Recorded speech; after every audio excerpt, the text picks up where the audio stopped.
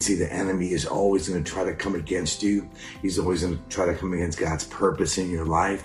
But you need to know that we serve a God, come on somebody, a God that is more than willing and able to step into our circumstances and destroy the works of the enemy. Jesus already did it at the cross. We just have to walk in it. Amen.